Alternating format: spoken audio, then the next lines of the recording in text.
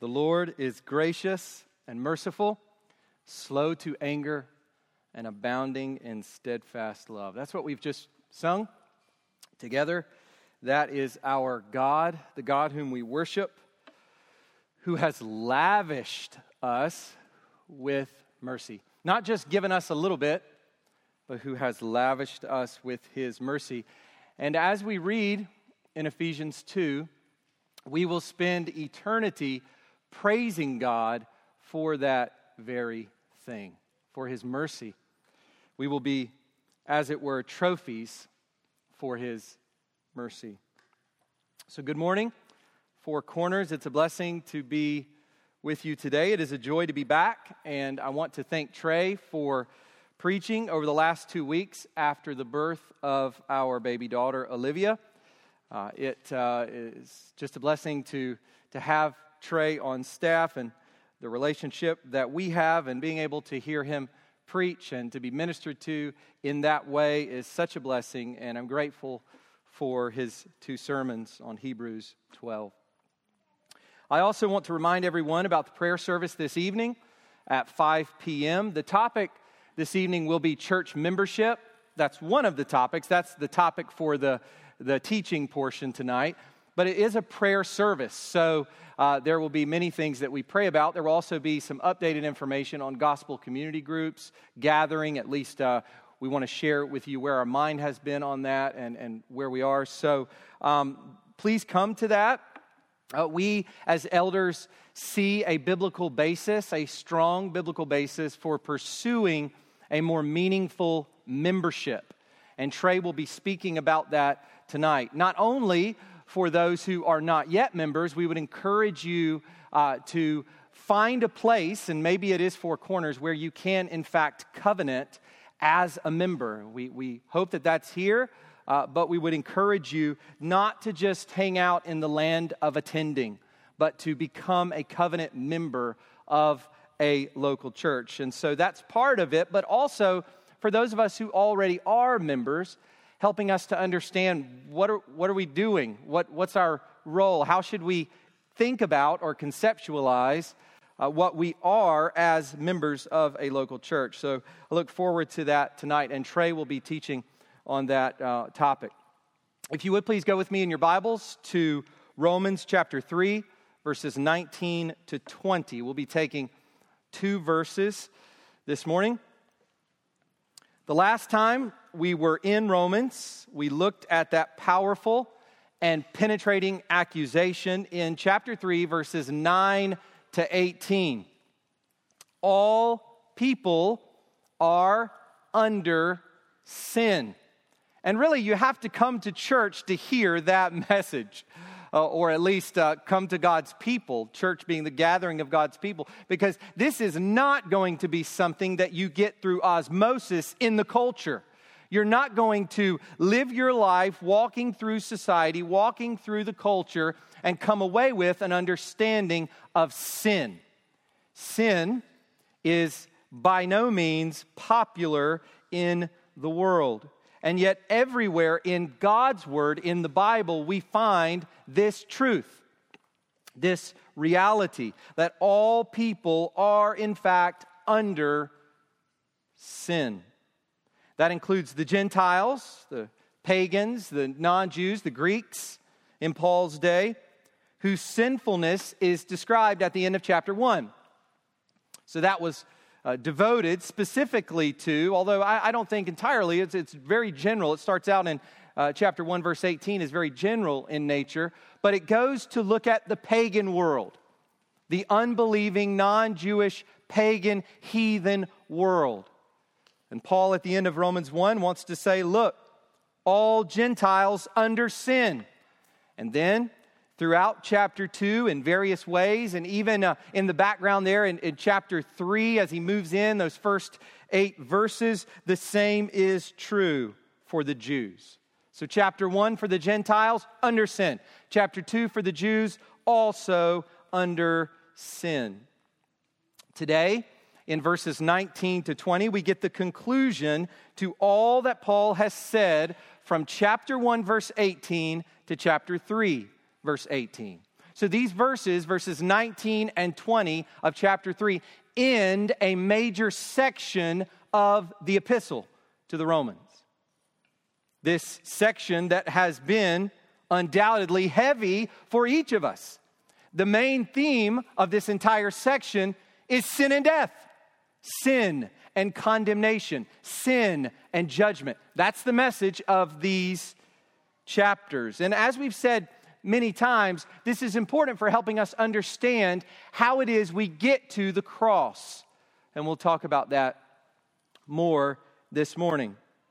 It is striking to me that Paul begins here and spends so much time here, and yet many Christians in many churches avoid this very place altogether.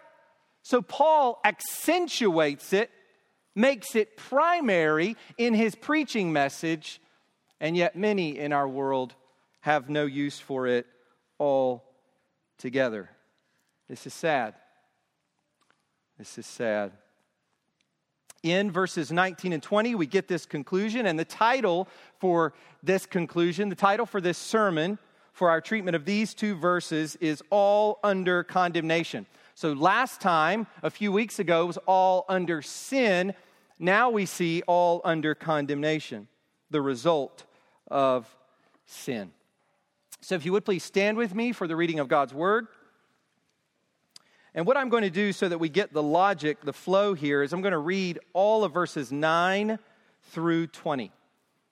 9 to 20. This is God's Word. It is perfect and profitable. By the way, let me just say a quick thing. If you have questions about the reliability of Scripture, the veracity of Scripture, certain passages you've read or you've heard there are contradictions in the Bible, contradictions between the Gospels and so on and so forth. Let me just say this to you. Here's what I would like to ask you. How many books and articles have you read on that topic? Because it is so frequent that people will come forward and say, here are all the problems with the Bible. And they use these vague blanket statements about the Bible is filled with errors and contradictions and so forth. There has been so many books written on all of these passages and on the Scriptures' reliability as a whole. And so if you have questions about that, please come and see us as elders. We would love to recommend some things that you can read to further explore. But don't be satisfied with blanket, vague responses like that. This is God's perfect word. Verse 9, what then? Are we Jews any better off? No, not at all. For we have already charged that all, both Jews and Greeks, are under sin. As it is written, none is righteous, no, not one. No one understands. No one seeks for God. All have turned aside. Together they have become worthless. No one does good, not even one. Their throat is an open grave. They use their tongues to deceive. The venom of asps is under their lips. Their mouth is full of curses and bitterness. Their feet are swift to shed blood. In their paths are ruin and misery, and the way of peace they have not known. There is no fear of God before their eyes. Now we come to our passage for today. Now we know that whatever the law says, it speaks to those who are under the law, so that every mouth may be stopped and the whole world may be held accountable to God. For by works of the law, no human being will be justified in his sight, since through the law comes knowledge of sin. And I just want to give you one word from verse 21, but. And that's where we're headed next week. So go ahead and be seated, and let's pray to the Lord for his help.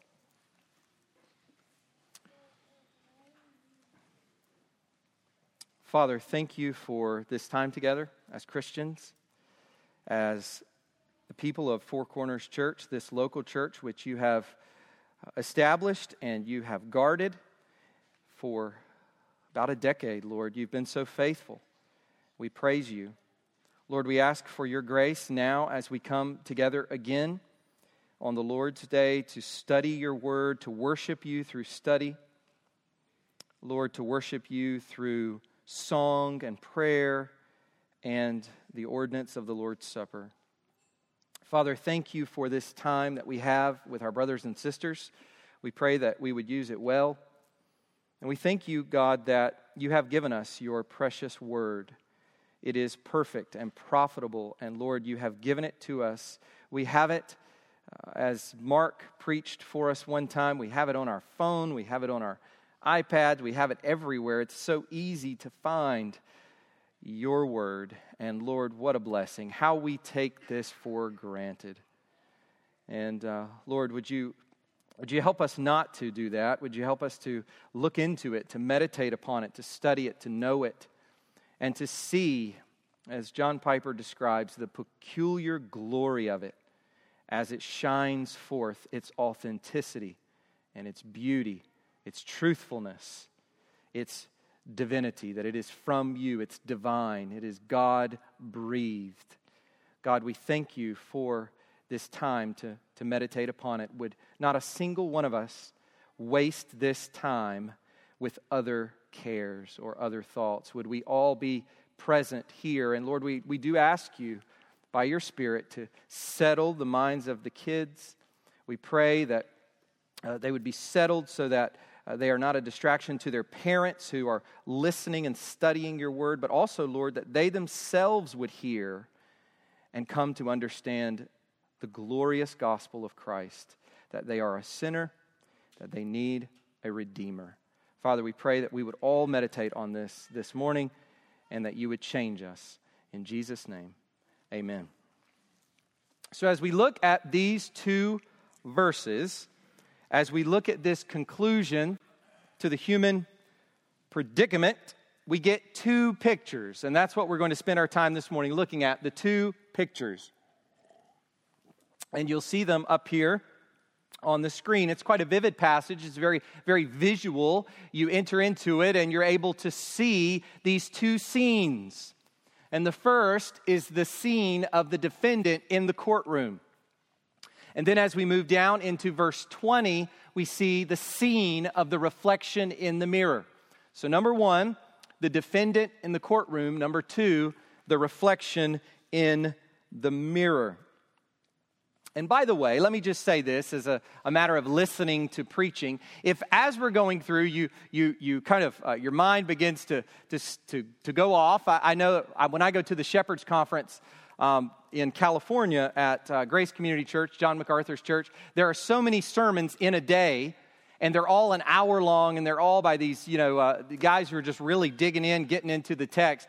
And so the brain is just overpowered with all of the things coming at it. And so I would just encourage you, as a practical tip, is as you're going through, if you start to lose you go off, you're thinking about lunch, or you're thinking about something else, or your kid drops something, you have to pick that up, or whatever, just to go back to these two main points, because these two main points help to govern all the little things that are going to be said, and hopefully that will sort of key you back in so that you can follow the logic of the sermon, which I hope will be the logic of the text. So first, the defendant in the courtroom. Look with me at verse 19. The defendant in the courtroom. Now we know that whatever the law says, it speaks to those who are under the law, so that every mouth may be stopped and the whole world may be held accountable to God. Here, Paul is referring back to what he has just quoted. He has just finished stringing together various quotes from the Old Testament. So just to review that for you,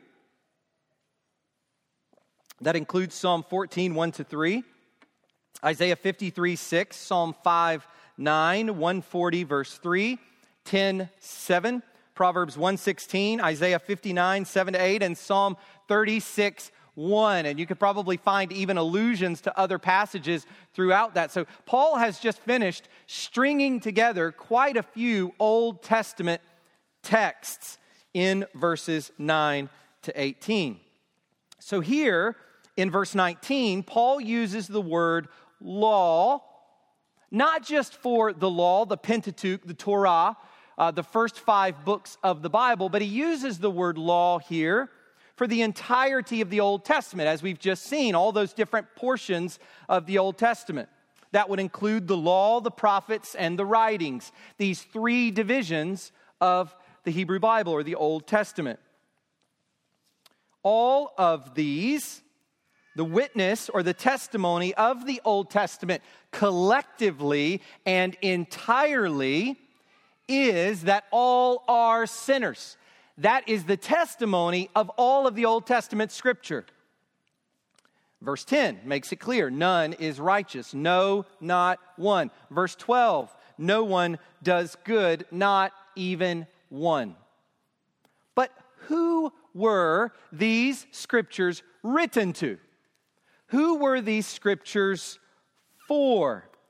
Well, the most basic answer is Israel, the Jews. Just as Paul said back in verse 2, the Jews were entrusted with the oracles of God. These are the Hebrew scriptures. They are the Jewish scriptures. They are given to a people, that is, the descendants of Abraham. They are given to the people as a trust, entrusted to them. And here's what Paul is doing. As the Jews would have read those quotes, so go back in your mind over verses 10, the quotes begin in verse 10. Excuse me. Go back at the beginning of verse 10 and you go all the way through verse 18. As you look at those quotations from the Old Testament, as Jews would have read through those quotes, they would have taken them to refer to the Gentiles. Oh yes, but of course, Paul, not a single one of those dirty Gentiles is righteous. Those dogs, those pigs, those nasty, uncircumcised people. Not a single one is righteous. None of them does good, Paul. None of them. As Calvin comments, for whatever was said in the law unfavorably of mankind, they usually applied to the Gentiles. That would have been the Jewish tendency. And we see that in the background as Paul opens up at the beginning of chapter 2. At the beginning of chapter 2, he opens up and he discusses this notion of judging other people for the same things you yourself do. And so we've got this really awful set of accusations at the end of chapter 1 against the Gentiles. And as you enter into chapter 2, you envision a Jewish person clapping his or her hands, going, "Amen, amen, those Gentiles are awful." And that's why Paul, in chapter 2, turns his attention to the Jewish hearer and says, "But you too. But you too." And that is similar to what Paul is doing here. Here, in verse 19, Paul wants to say, no.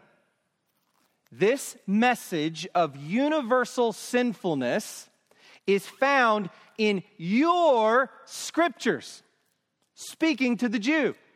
It is found in your scriptures, and therefore it enshrines your guilt.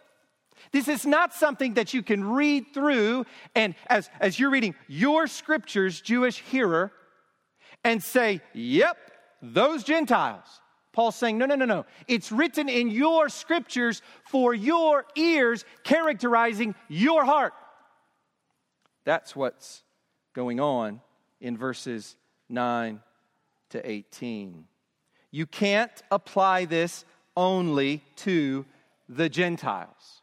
Just as he said in verse 9 when he introduced those quotations, "For we have already charged that all, both Jews and Greeks, are under sin." So here we are. What is the result?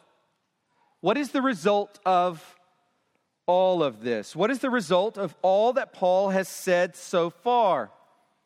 What is the result for the Gentile and the Jew? Where does this leave the reader?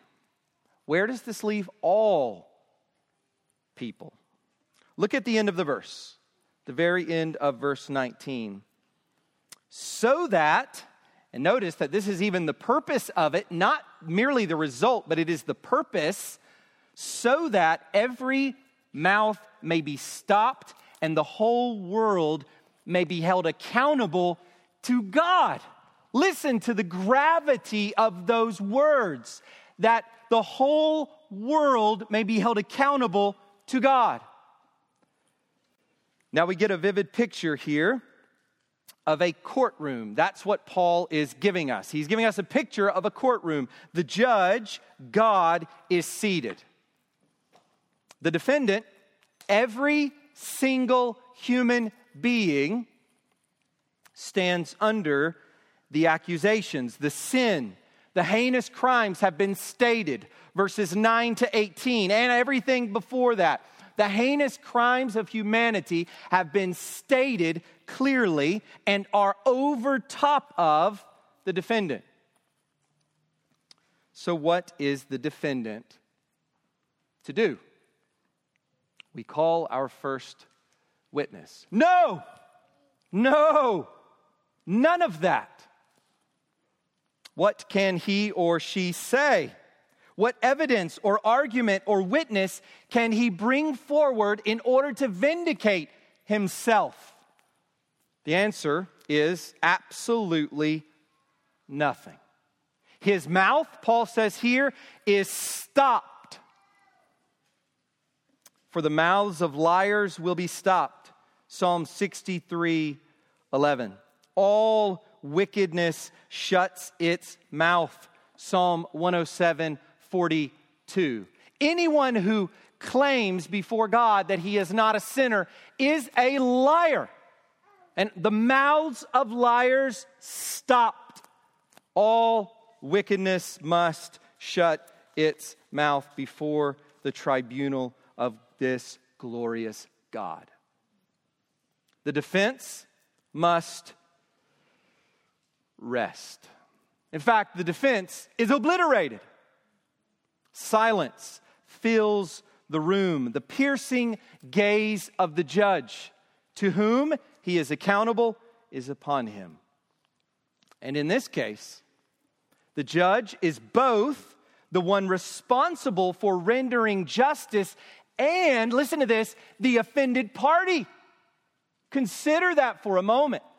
The judge is not the offended party in a human courtroom. The judge is one who is rendering justice, but he's not the one who has been, against whom a crime has been committed. He's there arbitrating, as it were, overseeing, and he's rendering judgment. Not so with God. He is both perfectly just, rendering justice, and he is the one whom we have offended. Now, I want you to understand this. Be very clear on this point. It's obvious, but it needs to be said in such a way that it hangs in the air. Every single one of us is that defendant. Every single one of us fits that picture. Everyone we know and love is that defendant. We are all born and grow up with this courtroom scene before us. This is reality, folks. This is truth. This is what it is to be human in our world. This is what it is when our precious little ones grow up and they begin manifesting that seed of Adam in their hearts, that selfishness, that aversion to authority, that hatred of others, so that one can get ahead, him or herself. This is being in Adam. And each of us has hanging over him or her this courtroom scene. And so if you're here today and you're not a Christian, a true Christian, a born-again Christian, a new creation? Has the old passed away for you? And have things become new? Have you been raised from the dead? Baptism images the resurrection of a person from the dead, as it were. We are joined with Christ. We are buried with Christ in baptism and raised to newness of life. Romans 6, has that happened to you? One of the reasons that we are slow to baptize children here at Four Corners, and we recognize that may not be very popular, and we would love to talk with you if you're a parent and you have issues with that. But one of the reasons we are slow to baptize children is because one of the first questions I ask any parent who comes to me is I read Romans 6, the first part of it, and I say, are you sure, insofar as you can be, that that has happened to your child? Have they died and been raised to newness of life? So if you're here today and you're not that, what does your imagination tell you will happen to you when you die? What images, because you've thought about it, right? I mean, you've thought about it. You've thought about what would happen if you die. Everyone has. What does your imagination tell you will happen? What does your imagination tell you about how God sees you? You hear people say this. I hear it all the time. You've heard it. It's so cliche. God and I are good. What in the world does that mean? God and I are good. No, not so. But these imaginings of what it is like, how God sees me. I imagine He sees me this way. Or I imagine when I die, this will happen. I've seen a few Hallmark movies. I kind of get a sense. Not picking on Hallmark, but I'm just saying. A sense for what might happen. Well, let me say this to you. Whatever it is, whatever those imaginings are, replace them with this. Because this is truth. This is the picture of your life before a holy, just God. Apart from Christ, this is it. It's the courtroom. Stopped mouth, accountable to the judge whom you've offended and who is perfectly just and must punish you forever in hell. And as we'll see later in Romans, at the heart of the Christian gospel is this glorious truth that Jesus Christ has come and taken our place as this guilty and condemned defendant before the just and offended judge. Imagine it. Imagine it. Christ is the Son of God. He is God. God is three persons in one God. And God the Son offended. We've offended the triune God. God the Son sent by the Father that He might step in the place. Do you understand that? That He might step in the place of guilty sinners and bear God's judgment for us. That's the Christian gospel. That's why you're here this morning. That's what you need to grapple with and deal with, is that truth, that Christ has come and He's taken the place of guilty defendants whose mouths are stopped. And He, whose mouth was silent before its shearers, like a lamb led to the slaughter, took your sin upon Himself that you might be free before this judge. That's the gospel. That's what Christ has done. That's what we as Christians are here to celebrate about.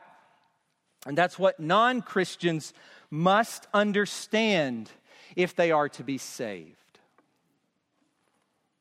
So that's the first picture, a defendant in the courtroom, to help us understand the human condition. But now we need to look at the second picture, the reflection in the mirror. So we have the defendant in the courtroom, but now we get a different image to kind of capture the same truth, and that is the reflection in the mirror. Look at verse 20. Verse 20. For by works of the law, no human being will be justified in his sight, since through the law comes knowledge of sin. We've already seen what the condition is for those who are under the law. The law, and this just makes sense, right? Just think about this for a moment. The law cannot justify or declare them to be righteous because, as we've just seen, the law declares the very opposite, right? I mean, what does the law declare? Paul's just said it. What does the law speak? What does the law say? It says none is righteous, no, not one. So the law actually declares that none is righteous. How is it that one could be justified by the law when the law does the very opposite? The perfect righteous law of God, his holy requirements for human living, encapsulated in the 10 Commandments, can only put us in the place of that guilty and condemned defendant we just discussed. So what comes then of our works? So let's talk about our good deeds. What comes of our good works, our works of the law, our efforts to keep God's righteous requirements? What comes of human works in general? And here it is termed works of the law. But later in chapter 4, when discussing Abraham, Paul will use the general word works. And we see this in Ephesians and Titus and 2 Timothy, that works and works of the law, works of all kinds are included because Abraham was before the law. And Paul will argue at the beginning of chapter 4 that it wasn't works that saved Abraham. Paul's answer is that our works cannot render us righteous in God's sight or before him, before his face, before his judgment seat. They cannot give us the status of being in the right. Instead, all of our works leave us in the status of being in the wrong. There's nothing you can do that would give you status of right, righteous, just, good before the eyes of your Creator. Nothing. They cannot elevate or vindicate us. There's nothing you could do that would meet God's perfect standard. God does not just balance good deeds with bad deeds. That is a very pitiful God. That is not a holy God at all. The gods of the nations is not a holy God. The gods of other religions is not a just God who just acquits and pardons at a whim or based on the good outweighing the bad. This God is so holy. He is so just and true to his glory and his righteousness that not a single sin can go unpunished.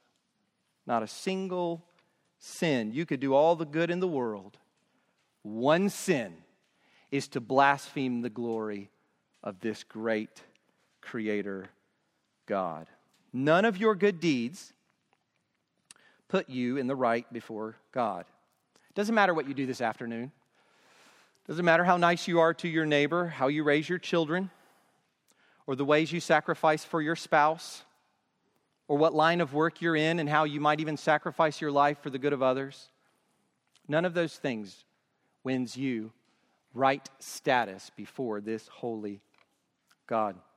When it comes to all human works, to all our supposed good deeds, the courtroom scene stands. It's unshaken. It's as though a defendant there with mouth stopped, held accountable to the judge under his piercing gaze, begins to try within himself to call forward witnesses and bring forward evidence. But it's vapor. It's nothing. He can't even bring himself to bring it forward. In fact, I think it suggests for us that when we stand before God, people talk like we stand before God, people are going to be saying, but I did this, but I did this, but I did this, and I did all these things. And we do have Jesus in the Sermon on the Mount. But Lord, Lord, I did all of these things in your name. And Jesus will say, depart from me. Yes. But at the end of the day, the sinner will know God is just. and the sinner's mouth will be stopped. The courtroom scene stands.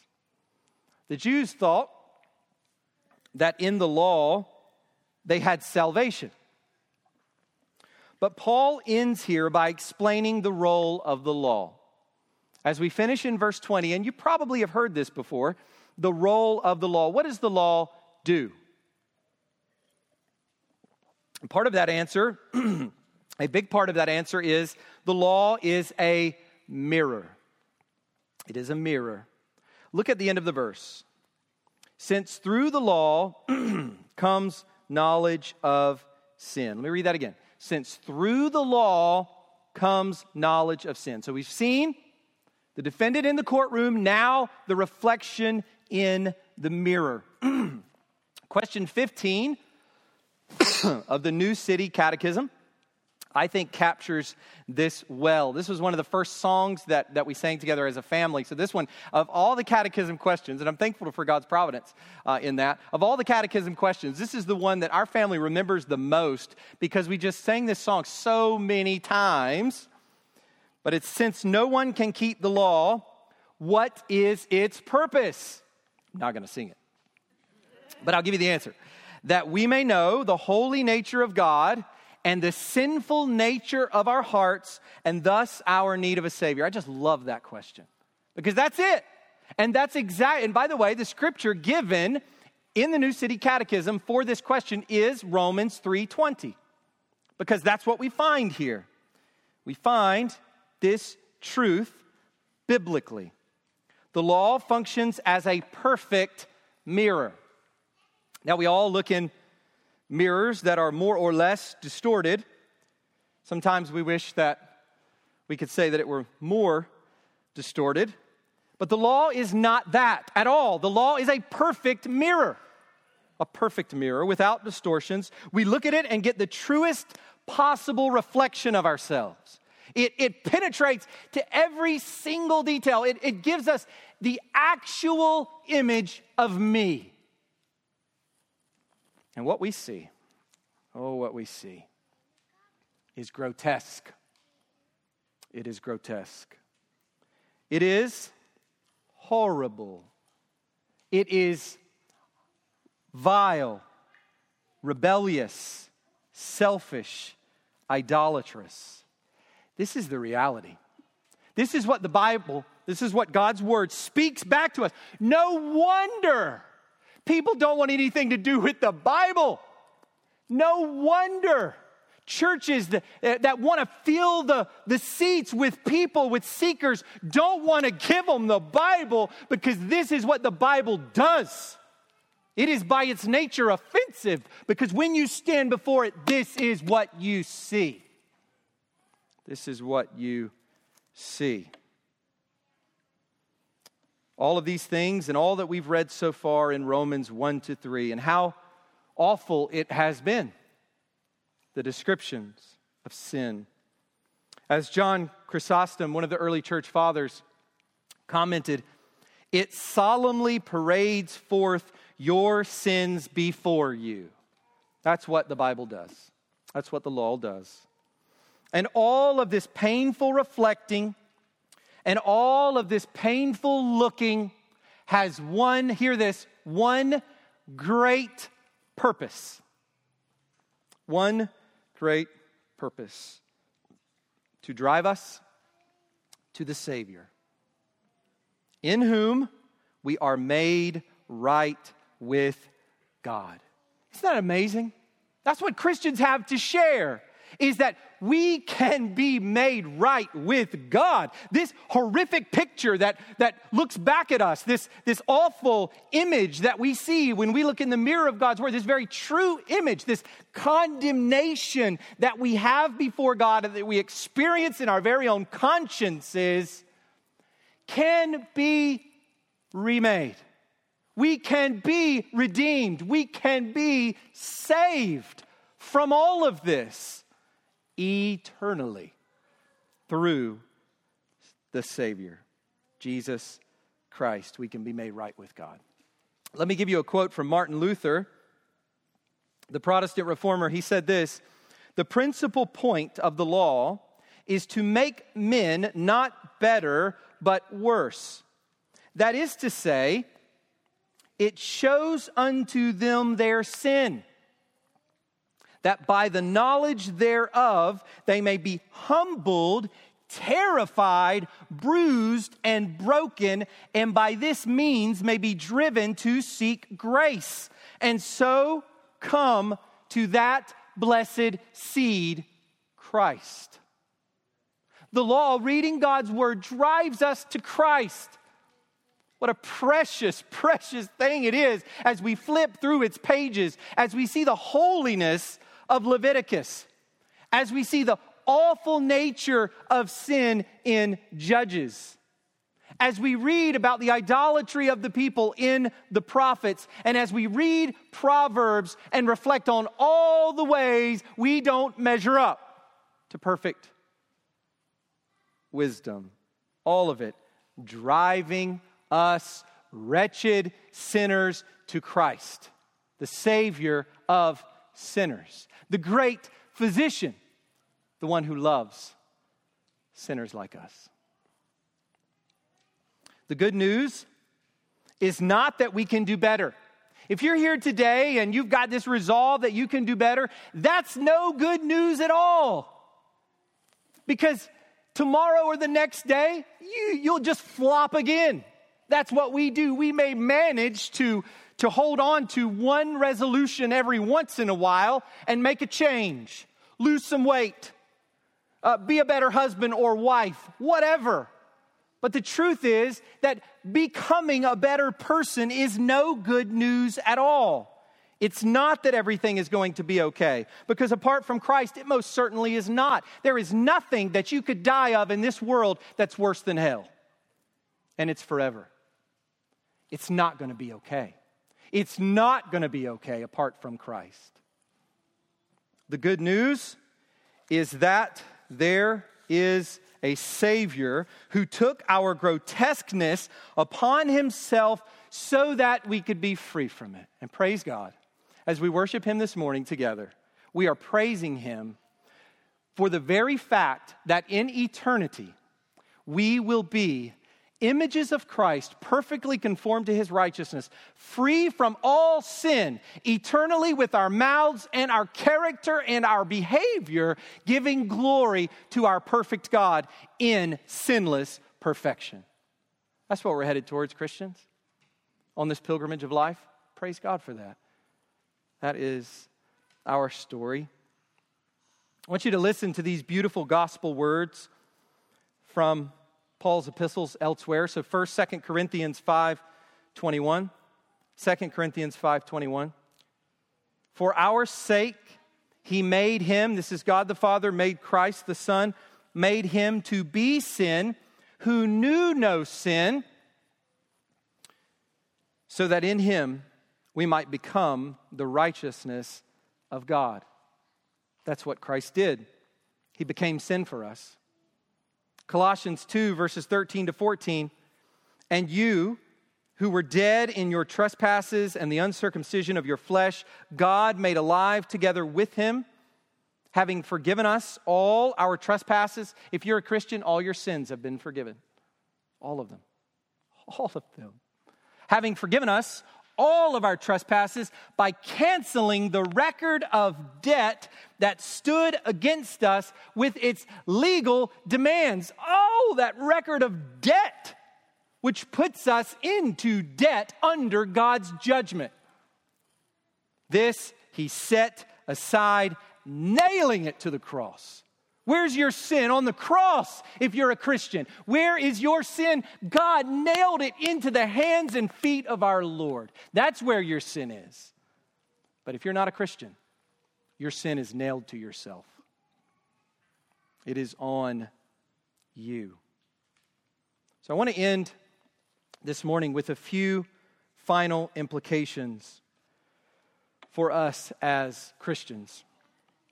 Just a few things to consider as we close. The first is this.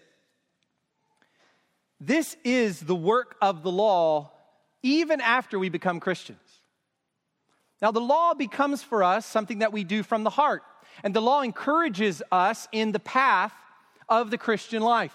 So the Christian's response to the law is fundamentally different from the unbeliever's response to the law. Nonetheless, this primary role of the law still stands. It shows us our sin and drives us to Christ. This is one of the reasons why you should not just read the New Testament. This is one of the reasons why when you read the Bible, you should be, as Trey mentioned it 2 weeks ago, you should be looking to Christ. As you read through the law, as you consider what God's requirements are, you're beginning to see your heart moving in that direction, your life moving in that direction, but you still see your imperfection. You see that you don't measure up, that you're not living that life. You're not God's perfect law, and you are far apart. And so we fall on Christ.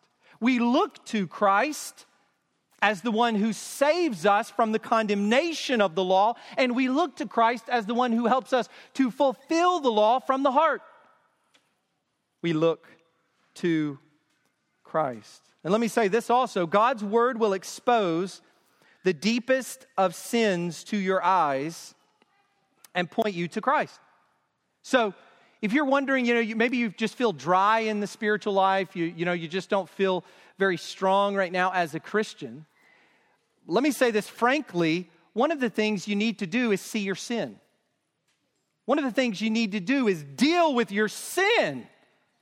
Because in doing that, the Christian's natural move is to run to Christ. And you will not see your sin for what it really is unless you read the Bible. Once again, a Christian life without the Bible is a dried up, fruitless entity. The Bible is our lifeblood. And one of the ways it is our lifeblood is that it pumps the blood and life of recognition of sin that we might run to Christ. Every time we see God's requirements, we run to Christ. Let me also say this about our homes, about parenting. Let the law have its work at home. What I mean by that is, let the law have its work in the lives of our children. Putting God's law before them and helping them to see their rebellion against it drives them to Christ. Listen, permissive parenting sabotages God's work of the law unto Christ in the lives of your kids. When you are a permissive parent because you think that's gracious, and I think, in fact, that not a lot necessarily of what has been written, but a lot of the common conversation seems to equate gracious parenting with permissive parenting. And I remember listening to a talk by Paul Tripp, who has written a lot on parenting, has said a lot on parenting, and one of the things that he brings up is that parenting with grace is not permissive parenting. When we don't hold our children responsible, when we don't put before them Ephesians 6, 1-3, children, obey your parents in the Lord, for this is right. Honor your father and your mother, for this is the first commandment with a promise that it may go well with you and that you may live long in the land. When we don't put that before the faces and hearts of our kids and hold them accountable when they don't do that, then we sabotage the work of the law in their hearts to drive them to the Redeemer. Because it's in our disciplining of them that we say to them, look, you need a Redeemer, son, daughter. This is sin in your heart. That's what's happening. It's sin, and it should tell them, look, you need a Redeemer. There are consequences for sin, and the ultimate is hell. Turn to Christ. Let the law have its work in the lives of your kids. Finally, I want to give a little quote here from John Stott. I love it. It's just so clear, and it was the last sentence of his commentary treatment of these verses. He says, regarding the world around us, the unsaved people we know, he says, their mouth is closed in guilt. Based on what we've just seen. Their mouth is closed in guilt. let our mouth be opened in testimony. We have the message by which our friends and family, by which their guilt before God and their grotesqueness before the law can be removed. So let's bear witness to this gospel, that their mouths may likewise declare the excellencies of the Lord. Let's pray. Father, we thank you for being truthful with us, Lord, in your word. We thank you for how you show us our sin. Oh, Lord, what a grace. What a blessing. What a blessing to be confronted with my sin. Lord, we thank you that you don't just confront us with it to pound on us, but Lord, you confront us with it that we might take hold of the remedy, Christ. We thank you, Father, that Christ is the perfect Savior. It's inconceivable, Father, that he was perfectly sinless. Inconceivable to the mind. We don't have any idea what it looks like, Lord, to be perfectly sinless in our own experience. Our heart is a web of craziness and selfishness and pride and sin. Lord, we are so needy. And yet Christ was none of those things. He was immaculate, perfect in every way. He is the perfect sacrifice. And Father, we praise you that we have him covering us as Christians. And Lord, I pray for the folks who are gathered here this morning, Lord. I imagine some aren't Christians. Maybe they thought so, they're not. Lord, just please show them the truth. Please show them the truth. God, and would they run to Christ? Would they not spend their time trying to justify their sin or trying to find a way to get away from this message, but Lord, would instead they confront it head on, and would they run to Christ truly in repentance and faith? God, be merciful to us here today, we ask. We thank you for your word. In Jesus' name, amen.